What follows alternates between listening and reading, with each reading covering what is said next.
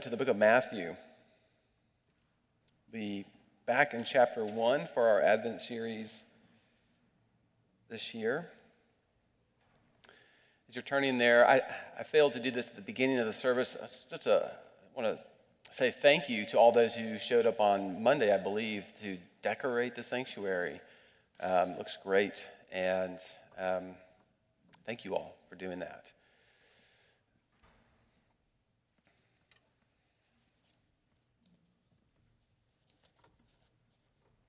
Before I read this, just a reminder, Jamie preached last week on the genealogy of Matthew and did a fantastic job. If you've never heard a sermon on the genealogy, and if you perhaps maybe are like a lot of people, maybe me included at times, you get to that chapter 1 of Matthew and you just move on over. Let's get to the good stuff. You're really missing out. And Jamie did a wonderful job of showing us how important this is. And Matthew's going to continue with that conversation, as it were, into our text this morning. But by reminder, just one thing just to remind us about from this genealogy is that it's a very strange genealogy, put it that way. It's not who you would think would be in the line of the King of all kings. And I don't think it's a stretch to say that in one sense it would be like reading a genealogy, if I could go back to the text that read, like this, the book of the genealogy of Jesus Christ, the son of David, the son of Abraham, and Abraham was the father of Isaac, and Isaac was the father of Jacob, and so the father of Bill Clinton, and Bill Clinton the father of so-and-so the father of Donald Trump, and Donald Trump, the father of Kelly. And you're like, who is Kelly? And that's the point. She's a nobody. That's how this genealogy reads, especially as we get to Ahaz, who's in there. And we'll talk about that today because Ahaz was horrible. But what's the point? Well, one, God works through and in the midst of sinners in order to accomplish his purposes. That's what we saw last week, and we're going to see that again this morning. He works through and in the midst of sinners in order to accomplish his purposes. But second, nothing stops God's plans and his purposes from coming true. Not your sin, not my sin, not the sin of this world. Jesus has come to deliver us in spite of ourselves.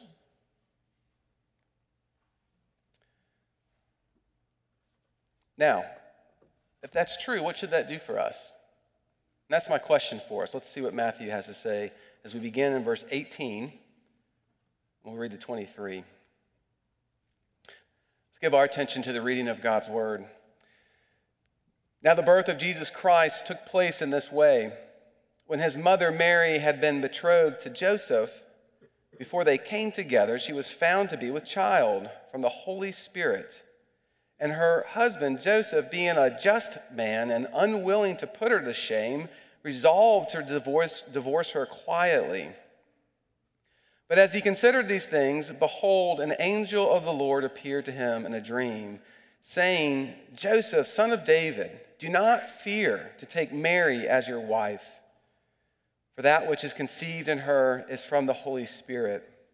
She will bear a son, and you shall call his name Jesus, for he will save his people from their sins. All this took place to fulfill what the Lord had spoken by the prophet. Behold, the virgin shall conceive and bear a son, and they shall call his name Immanuel, which means God with us. Verse 24, when Joseph woke from sleep, he did as the angel of the Lord commanded him. He took his wife, but knew her not until she had given birth to a son, and he called his name Jesus. Amen. Let me pray and ask God to teach us his word this morning. Heavenly Father, we pray that you would do a miracle this morning, and by miracle that you would soften hardened hearts, that you would open our eyes and our ears by your Spirit, that we may see and hear things otherwise we could not, that we would see Jesus. We would see the beauties that are his grace and his mercy, and that we would desire it and nothing else. We pray this in his name. Amen.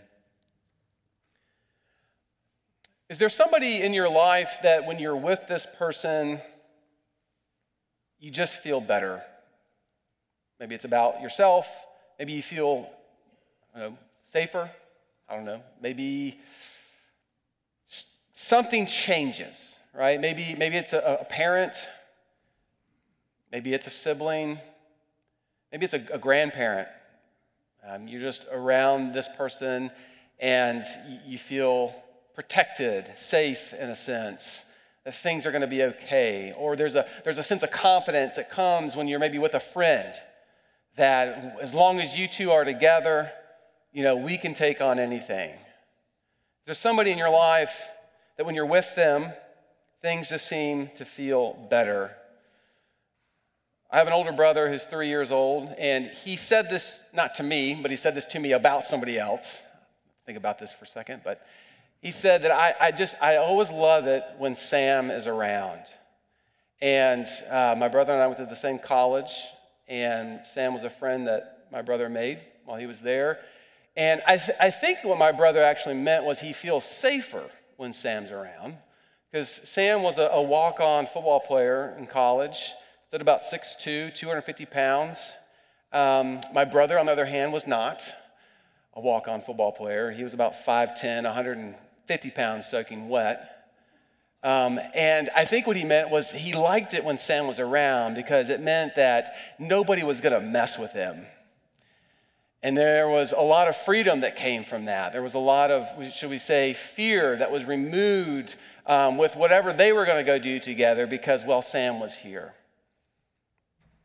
Sam spent most of his career working in the special forces of being a bouncer at different bars and places like that. He was somebody that you wanted to be around if something was going down.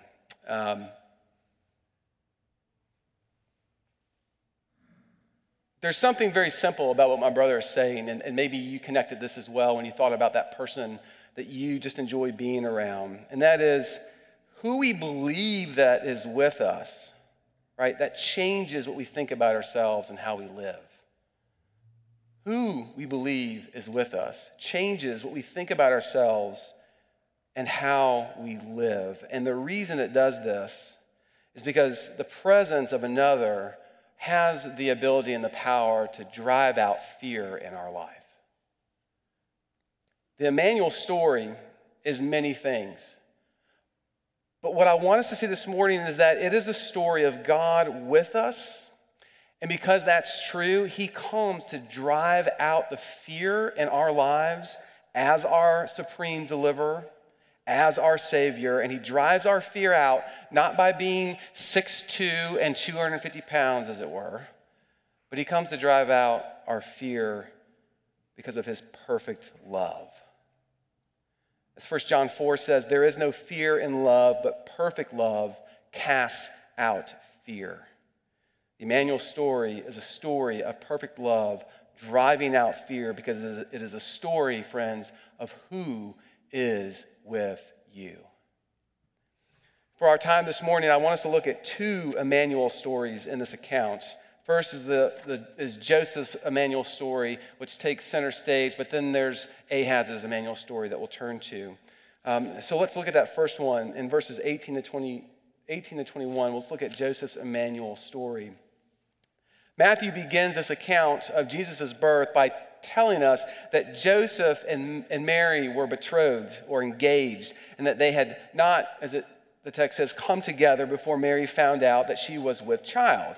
All right, we read at the end of this account, and Matthew's very intentional about this, that Joseph did not even have sexual relations with Mary until she gave birth to Jesus. Now, this is important for at least one reason, especially as we celebrate the incarnation, and that is to ensure that Mary was in fact a virgin, and that the birth of Jesus did in fact come from the Holy Spirit and not Joseph. And so Matthew goes out of his way to make sure that the reader knows that Joseph did not have anything to do with Mary sexually before and even after their marriage until Jesus was born. But this creates a dilemma, whether you are aware of it or not. And that dilemma has everything to do with the genealogy that we looked at last week. See, Jesus is not Joseph's child. But Jesus has to become Joseph's child. And why? Because the Messiah, or the Christ, according to the Old Testament, has to come in the line of David. And Joseph, as we read, comes from the line of David, not Mary.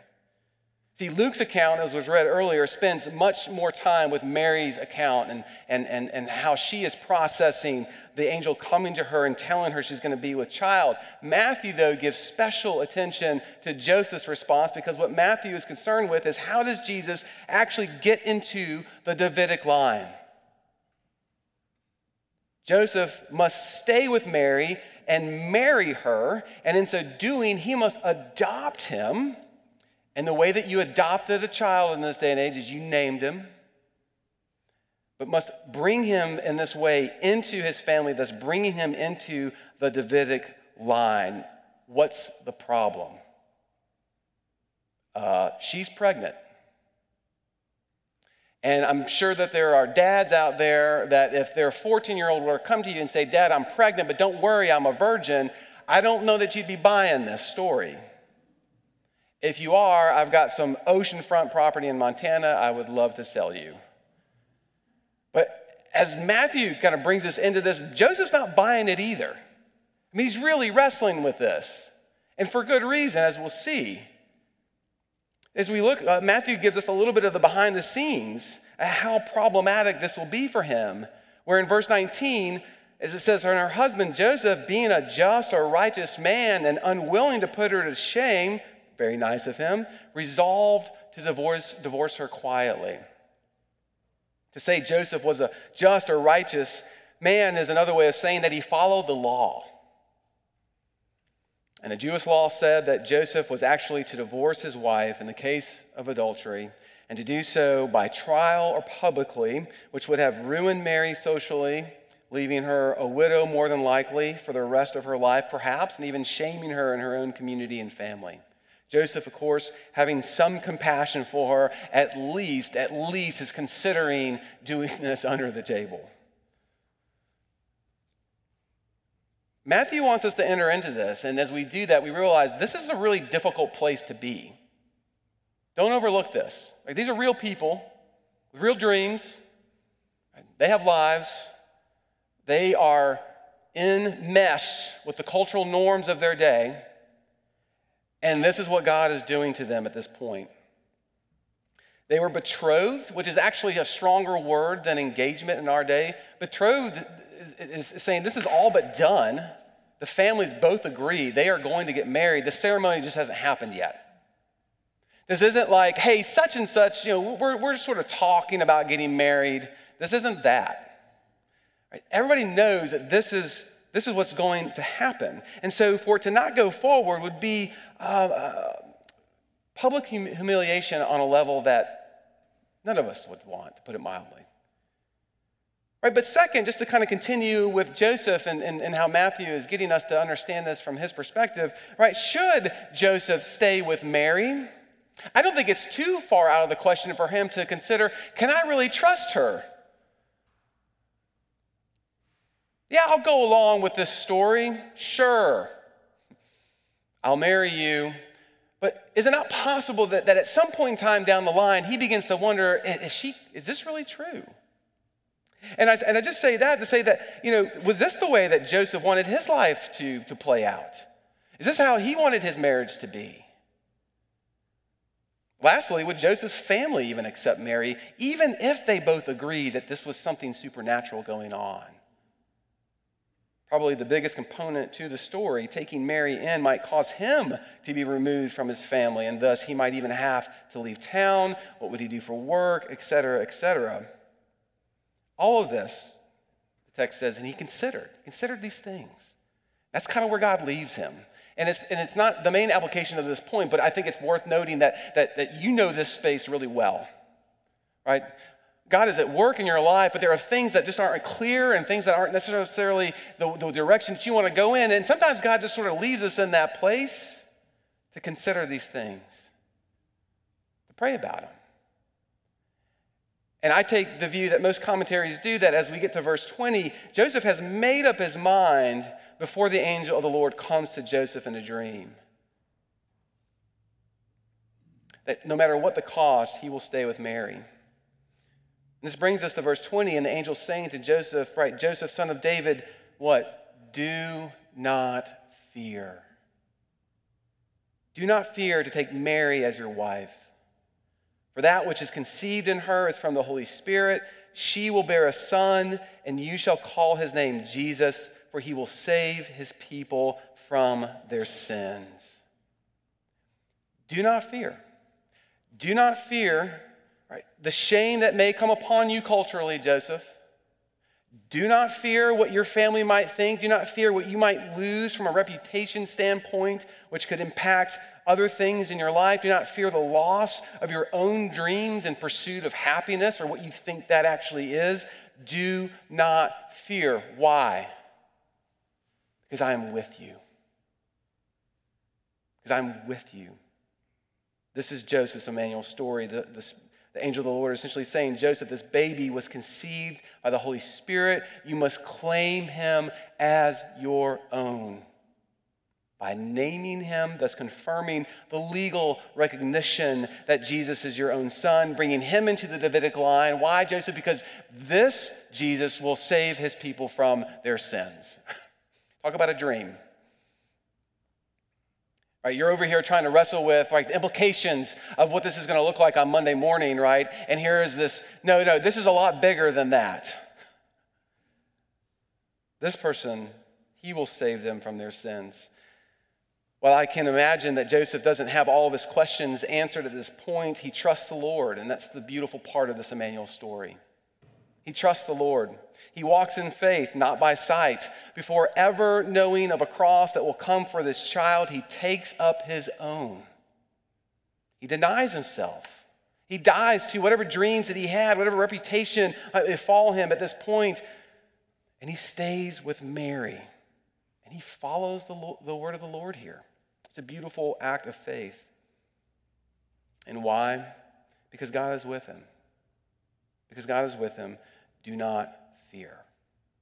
Do not fear. As I said, there's nothing easy about this. Though looking back, we know how the story goes, and we might even be tempted to sort of say, man, how neat would it have been to have been Jesus' dad? It's pretty cool. And I just would want to say, no, I don't think it would be. I don't think it would be awesome. We forget that these are real people with real emotions and fears that all of us have. And the best that Joseph has to look forward to was watching his son, grow up, leave the family business, right? Start calling a bunch of nobodies to follow him. We call that a cult today.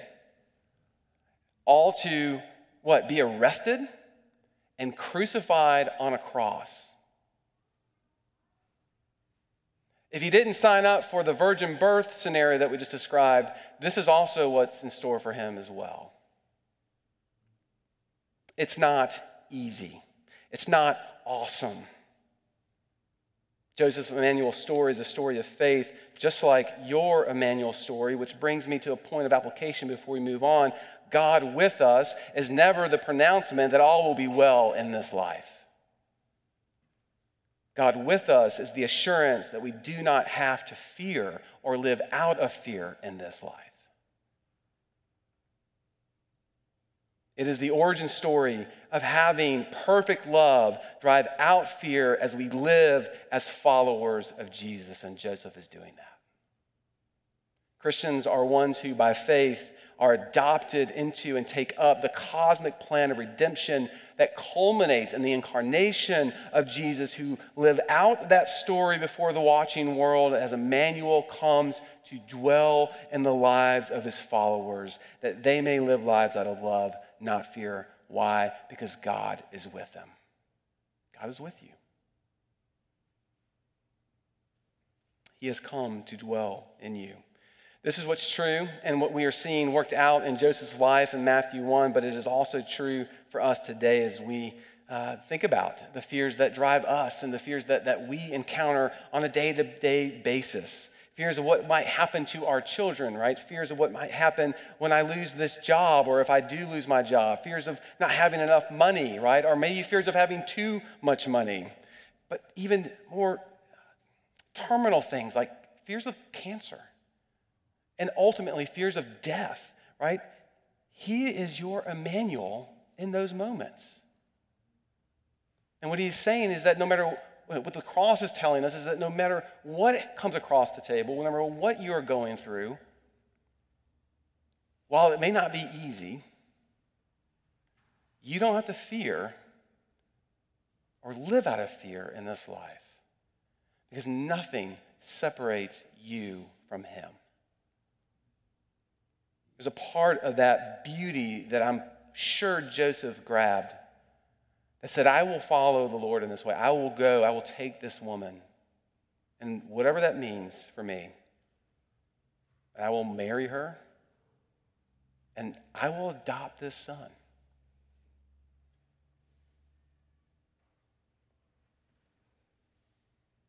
God with us is the assurance that we do not have to live out of fear.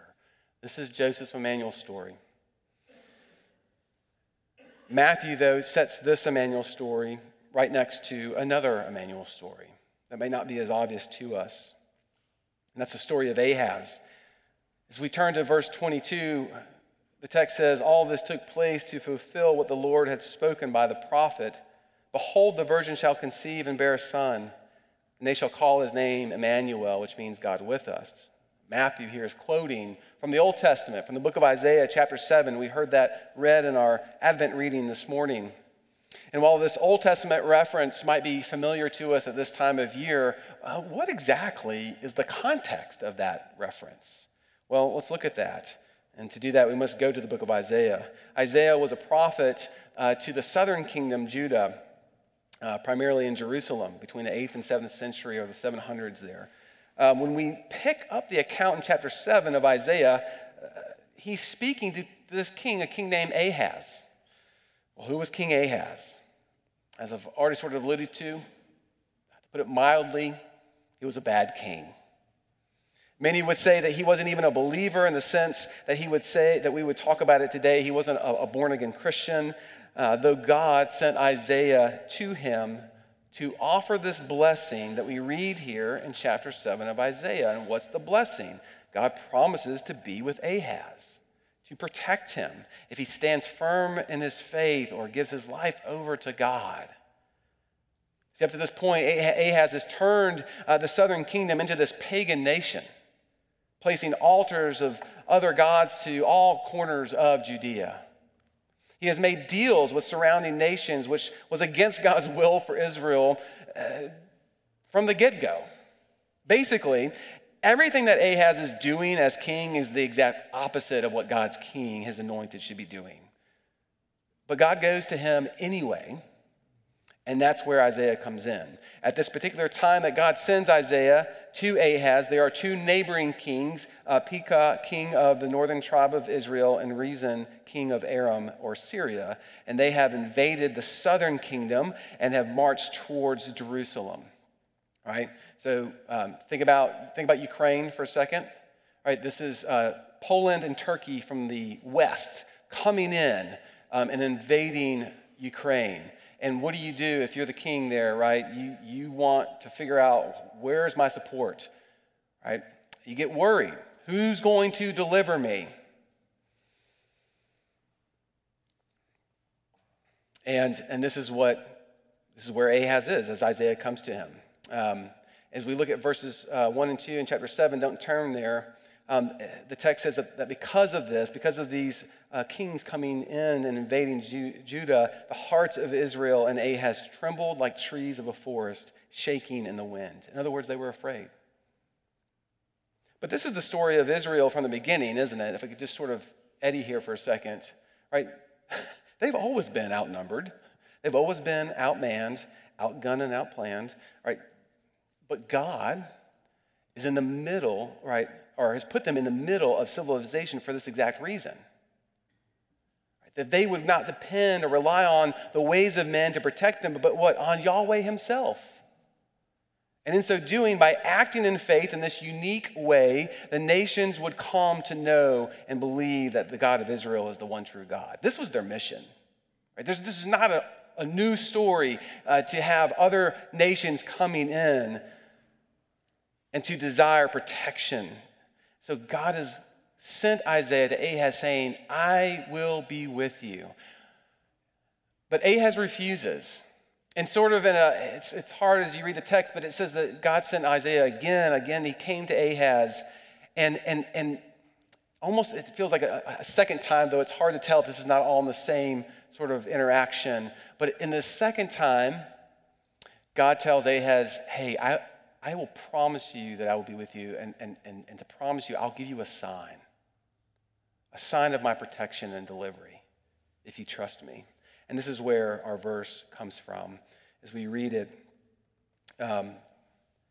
in chapter 7, verse 10.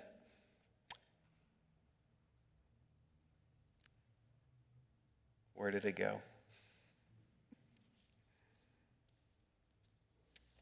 Oh, there it is. Verse 13, sorry. He said, hear then, O house of David, is it too little for you to weary men that you weary my God also? Therefore the Lord himself will give you a sign. Behold, the virgin shall conceive and bear a son, and you shall call his name Immanuel. In other words, Ahaz, whether you want a sign or not, I'm going to give you a sign. And whether you want me to be with you or not, I'm going to be with you. See, this sign of Immanuel, as we come to this Immanuel story, this God with us, it actually cuts both ways. It will be a blessing to those who receive it by faith or a curse to those who do not. But either way, all must deal with Yahweh. And since Ahaz has refused it, Isaiah goes on to tell us, and we heard this in the reading, that this sign then will be a curse to Ahaz. Right, the text says in summary that before the boy knows right from wrong, the two kings attacking Ahaz right now, Pekah and Rezin, right, they will be destroyed. But after that, and this is in verse 17, God will bring Assyria in his judgment upon you. Assyria will come on you like plagues of flies, like bees swarming, like a raging river sweeping over the land. As one commentary writes, God had offered Ahaz a gentle deliverance, but Ahaz wanted a mighty warrior. Well, if Assyria is what Ahaz wants, then Assyria is what Ahaz will get. And this is what God does. In his refusing to trust Yahweh, right, the blessing, the sign becomes a curse. And so Assyria then comes in as judgment upon Ahaz and Judah. In other words, there's no escaping the God who is with us. This is the Ahaz story. Ahaz's Immanuel story. Same God. Same offer of protection, one completely different response. But I didn't read this. What were the words that Isaiah said? What were the words of God to Ahaz as he comes to him?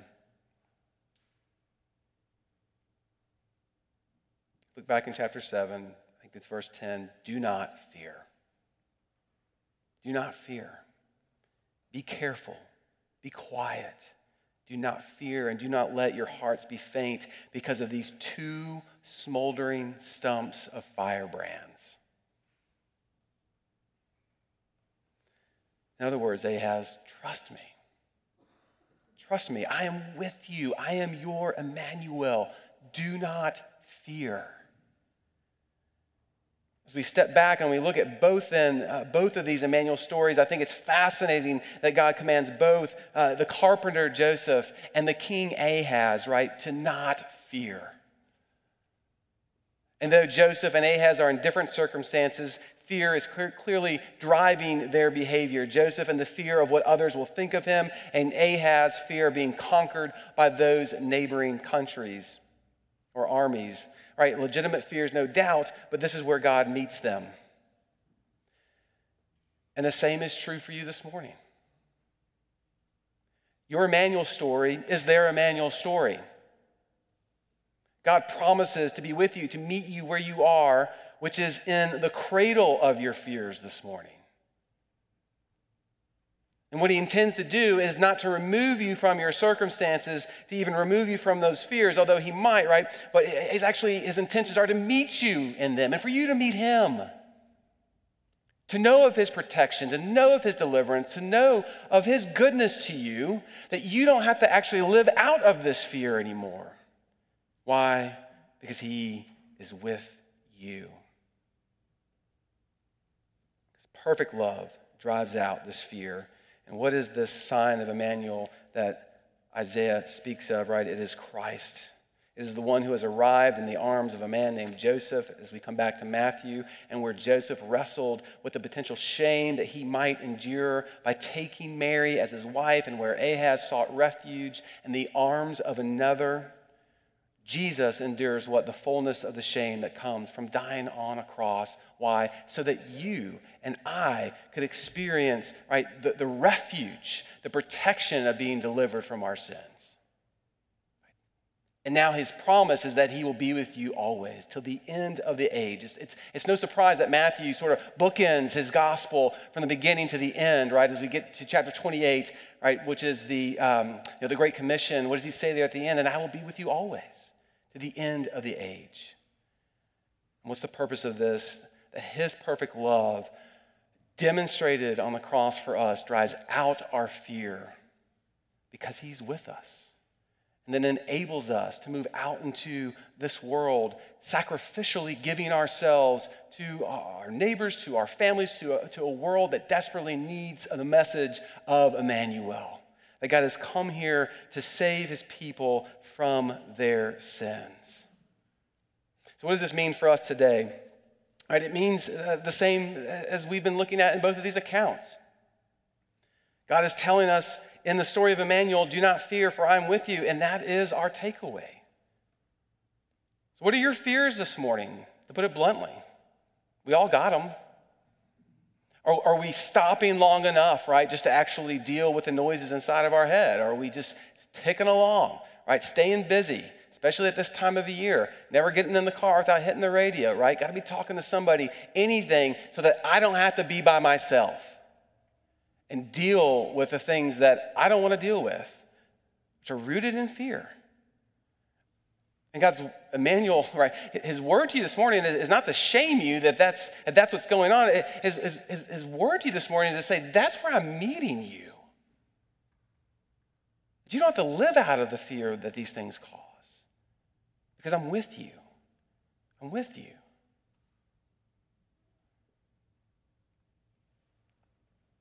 What are your fears?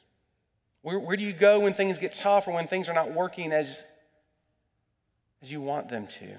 What is your refuge? And how will the story of Immanuel change that? One takeaway this morning as we hold both of these stories together is that nothing stops God's plans from moving forward. I said that at the beginning. I'll say it again. Nothing stops his plans from moving forward. Not even the apostasy of Ahaz. God works through sinful, messy people, even though those who don't believe, so that his promises of being with us would be met for those who do. Nothing stops God's plans and his promises from going forward, which also means that we, as we bring this into our lives today, no amount of sin or apostasy or slide of the culture at large is going to keep God's promises to his church from happening. So that eradicates a lot of fear for us this morning. But it even goes further, right? It also means that our sin, right, the things that bring you guilt and shame this morning, this doesn't have the power of separating you from Christ. He is your Immanuel. And as we said in our confession, right, with this fear, this perfect love that drives out fear, it causes us, right, not to retreat and hide in silence of the shame and the guilt that our sin brings upon us. It actually is the invitation to bring this to him. We may walk in truth. Walk as he has called us in the manner that he has called us to as his people. To Christians, this also means that for God's elect, right, your sin does not have the last word. And for some of us here, that is our biggest fear. I'm a big phony. And there's a part of that where I can say, yeah, you are a phony. Like, we all know, like, I'm a phony. Like, I have nothing but grace to rest upon. And I will point to this table for my salvation till the day I die. If you think I have it all figured out, if you think that I am living right every single moment of the day, then I will just go back to that oceanfront property in Montana. Right? So be free of that. Stop trying to live a life where you're trying to to remind people and prove to people that, no, that this is the person that I am. Which at the same time is saying, I don't need this table. I don't need the sacrifice of Jesus in my life in order to be made clean.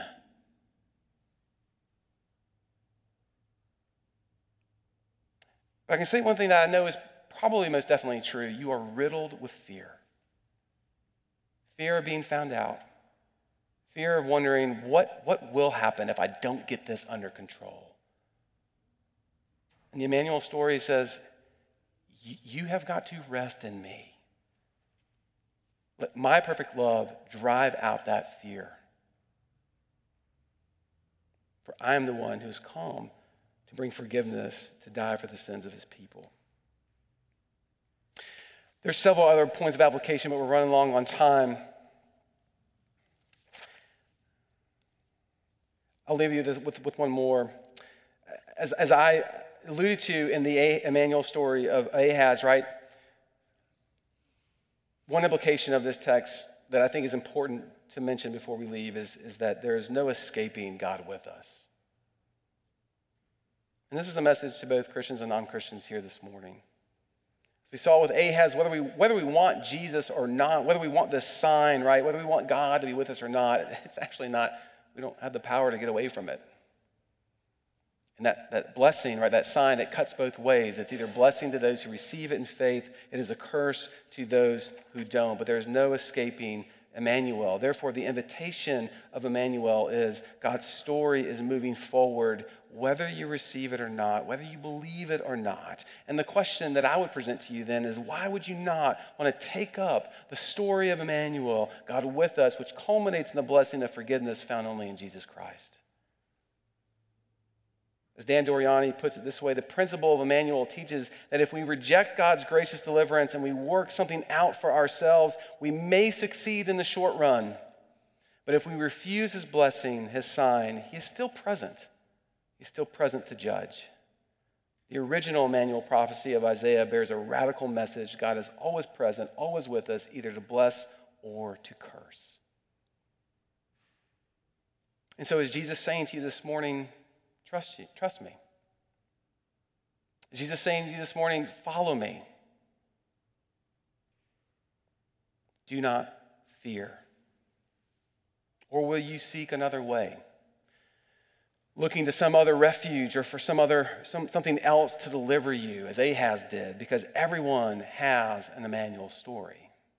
God comes to us all, whether in the personal lives of Mary and Joseph or on the big stage of global diplomacy as he does with Ahaz, and everywhere in between. And his message is the same: do not fear, do not fear.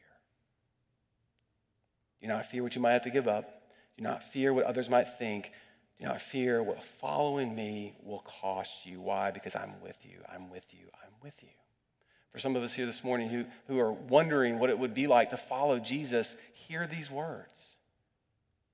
Follow him. Remembering always that he is the God who is with us. And the question I'll leave you with this Advent season at this point in time is Jesus enough? Is Jesus enough for you? Is Jesus enough for you for Christmas this year? Does he really have the power to remove our fear because of his perfect love? Are you willing to trust that? Are you willing to move in the direction of what the Immanuel story means, which God has come to be with you, to live in you, such that you don't have to fear in this lifetime? Though the outcome, though the circumstances we find ourselves in might be uncertain, right? Might not go well. But the promise of God being with you never ends. With this promise, the promise of Jesus being with us, would it be enough for us as it was for Joseph as he took this baby, took this mother, took this baby, and gave it the name Jesus, thus adopting this child into his family, into his lineage, to be the Savior of the world?